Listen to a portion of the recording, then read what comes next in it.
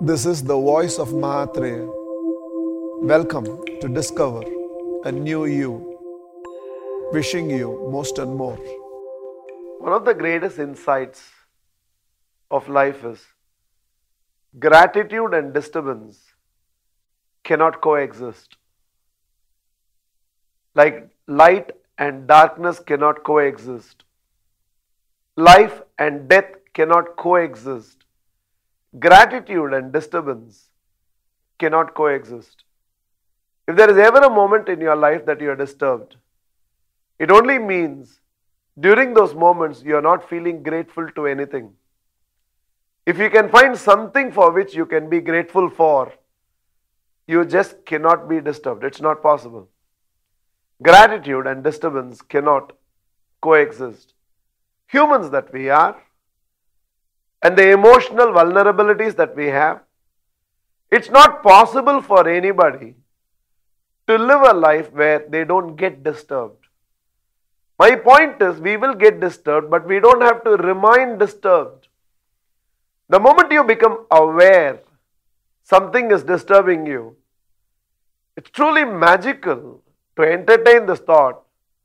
The moment you realize you are disturbed, release this thought, I am grateful because. The moment you release this thought, I am grateful because, almost every time your intelligence will find something for which you can be grateful.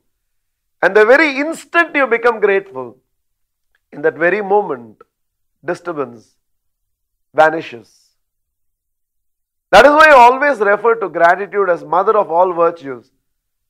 Embrace this one virtue of gratitude, and you have automatically embraced a lot of other virtues, because most of the virtues of life are delivered from the womb of gratitude.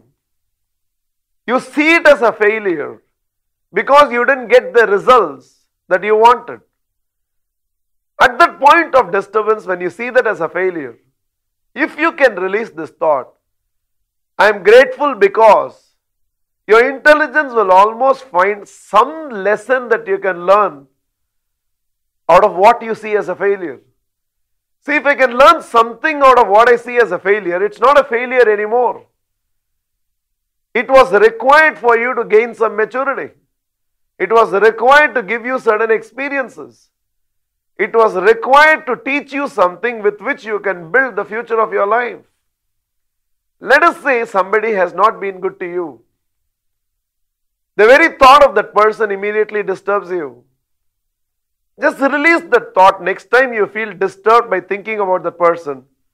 I am grateful because when somebody has cheated me in life, how do you expect me to be grateful? Now I wish to share with you, when you say that somebody cheated you, you're only sharing half of the story. The untold half of the story is something about you was cheatable. And that's why they cheated you. Much before you try to correct that side of the story, correct your side of the story, then I'll realize I can be grateful to somebody who has cheated me because they exposed some vulnerability in me which now I am able to correct. Somebody has exploited me. How can I be grateful? Half of the story is somebody has exploited you. Half of the story is something about you was weak enough that it could be exploited. Much before you correct the other side of the story, correct your side of the story. Ensure that you become strong enough and no more weak enough that you can be exploited.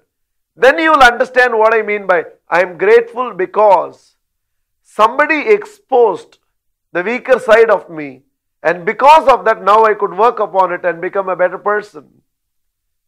In fact, a lot more than this, I'll put it this way. When somebody cheats me, I thank God and saying, thank God, I was cheated and I was not the cheat.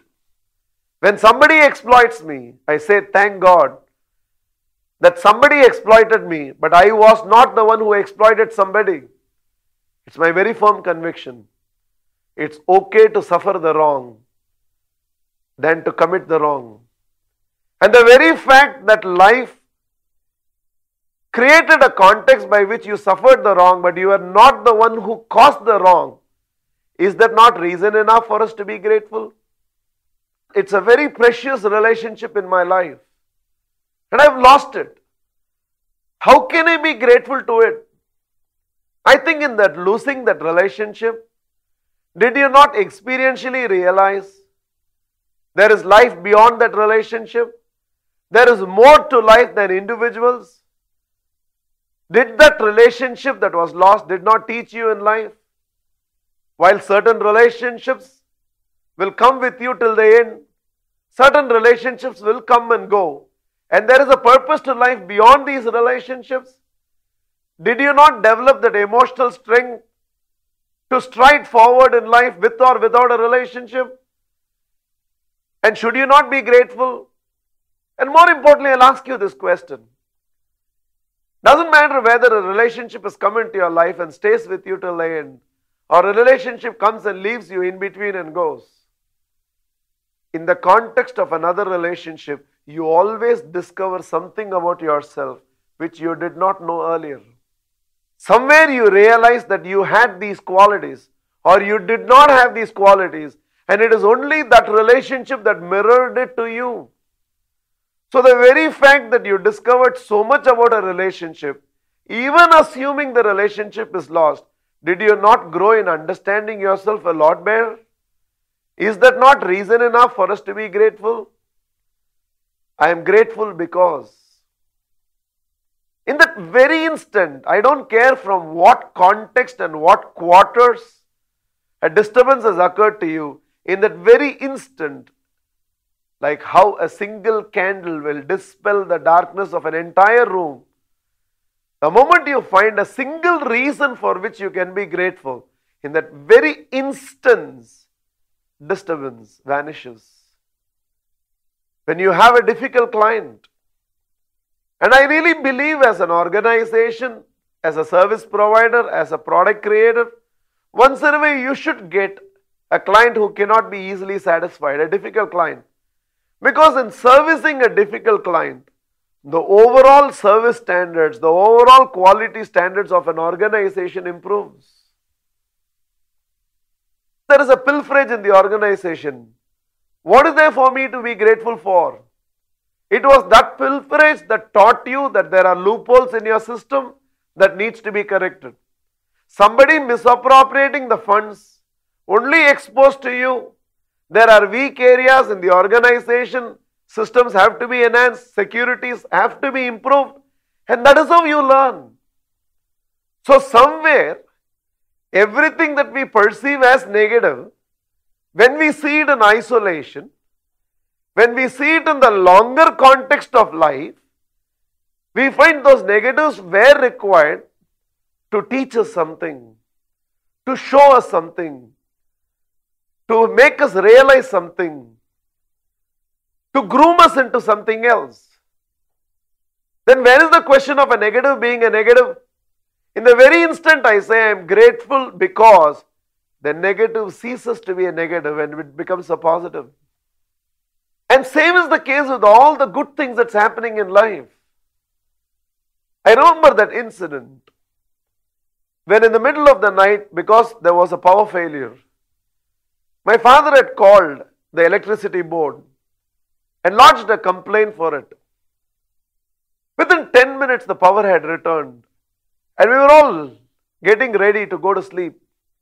The telephone rang, and when my father picked up, whoever was at the other end from the electricity board asked this question, "Has the power been resumed?" My father said yes, and immediately the man at the other end said, "When there's a power cut, you call to complain, right? In future, when we restore the power, why don't you call to thank us?" It was such a startling realization to me. How will doctors perceive their profession if we ever go back to tell the doctors during our healthy times, "Thank you, doc, I'm doing very well"? What will our teachers feel if we go back and meet our teachers and tell them, "Sir, ma'am, for all that you have done to me, I'm doing very well in life. Thank you so much"? What will it be that it's not Father's Day, it's not Mother's Day? But if we begin to express our gratitude to our parents through a note, a letter, a card, a personal verbal expression, how will they perceive life?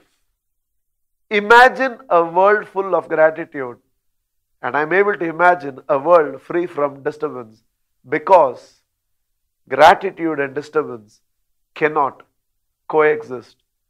I am grateful because ... you fill it up.